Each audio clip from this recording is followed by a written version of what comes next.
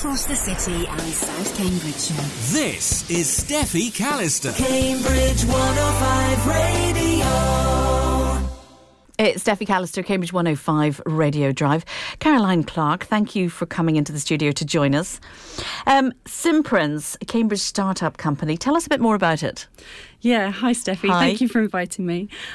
So Simprints started about 5 years ago. It was led by 4 founders as a spin-off from the University of Cambridge, and working in the humanitarian sector, looking at how we can provide aid and other services to people in developing nations where perhaps they don't have identification.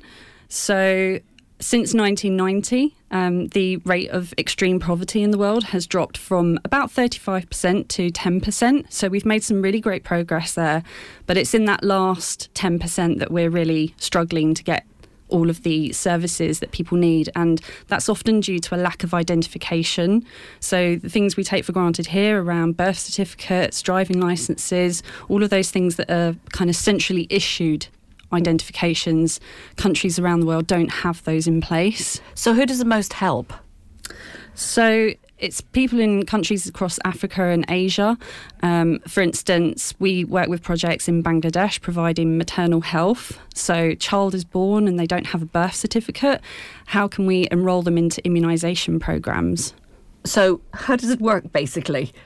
So we create a fingerprint scanner. Right. We use biometric technology, fingerprints at the moment, and we're investigating what we can do with camera as well. And we collect the fingerprints from the parents, the adults, and enrol them into programs, and then go back and use the fingerprint to identify the person. So for subsequent visits, we can prove that it's the same person receiving that service. That's amazing. The technology must be astounding.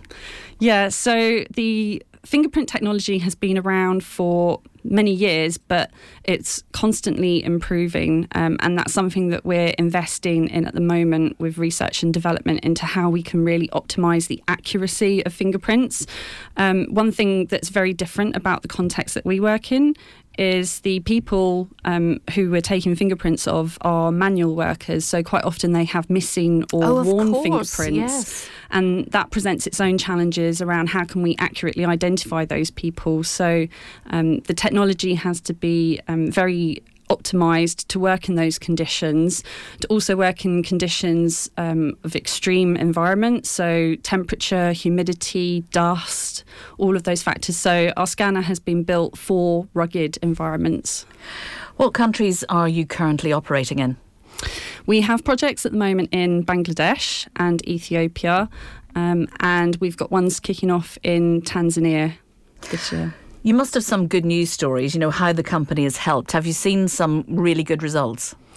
Yes. So the programmes that we're working on at the moment, we've got one in Ethiopia where we're working with the Ministry of Health. We've conducted a census and we're looking at rolling out with our implementation partners a programme where we can treat a worm infection.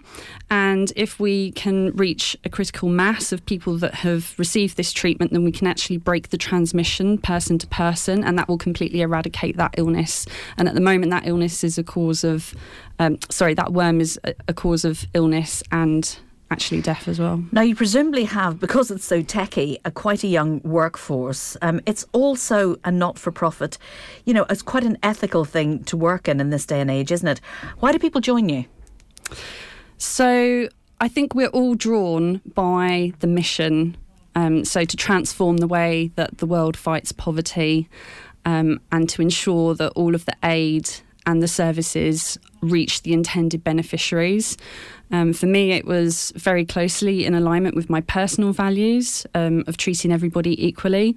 And I think that probably extends as the reason for the majority, like all of my colleagues as well.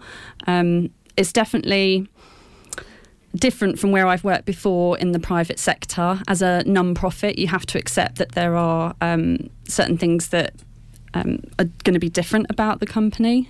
Less pay, I presume. Now, you mentioned not-for-profit. How do you get funding? So, yeah, that is a challenge for us. And at the moment, we're looking for funding partners that can help us scale up.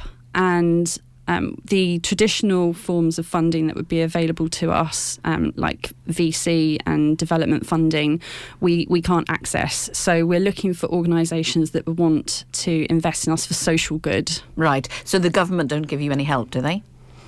If we're as part of a consortia working on projects, then some of the funding does come from government. So that's on the basis of working on a project. But what we need really is the catalytic funding to help us scale from where we are currently to reach even more projects and people. And you're based here in Cambridge? That's right, yeah, the Science Park. If anybody wants to get in touch, anything more, if they're interested in a job or anything like that, how do they get in contact? They can reach out via our website, which is simprints.com. We have all of the available postings, careers on there, so check it out. Caroline, thank you very much for joining us this afternoon. Delighted to hear about it. Thank you. Cambridge 105.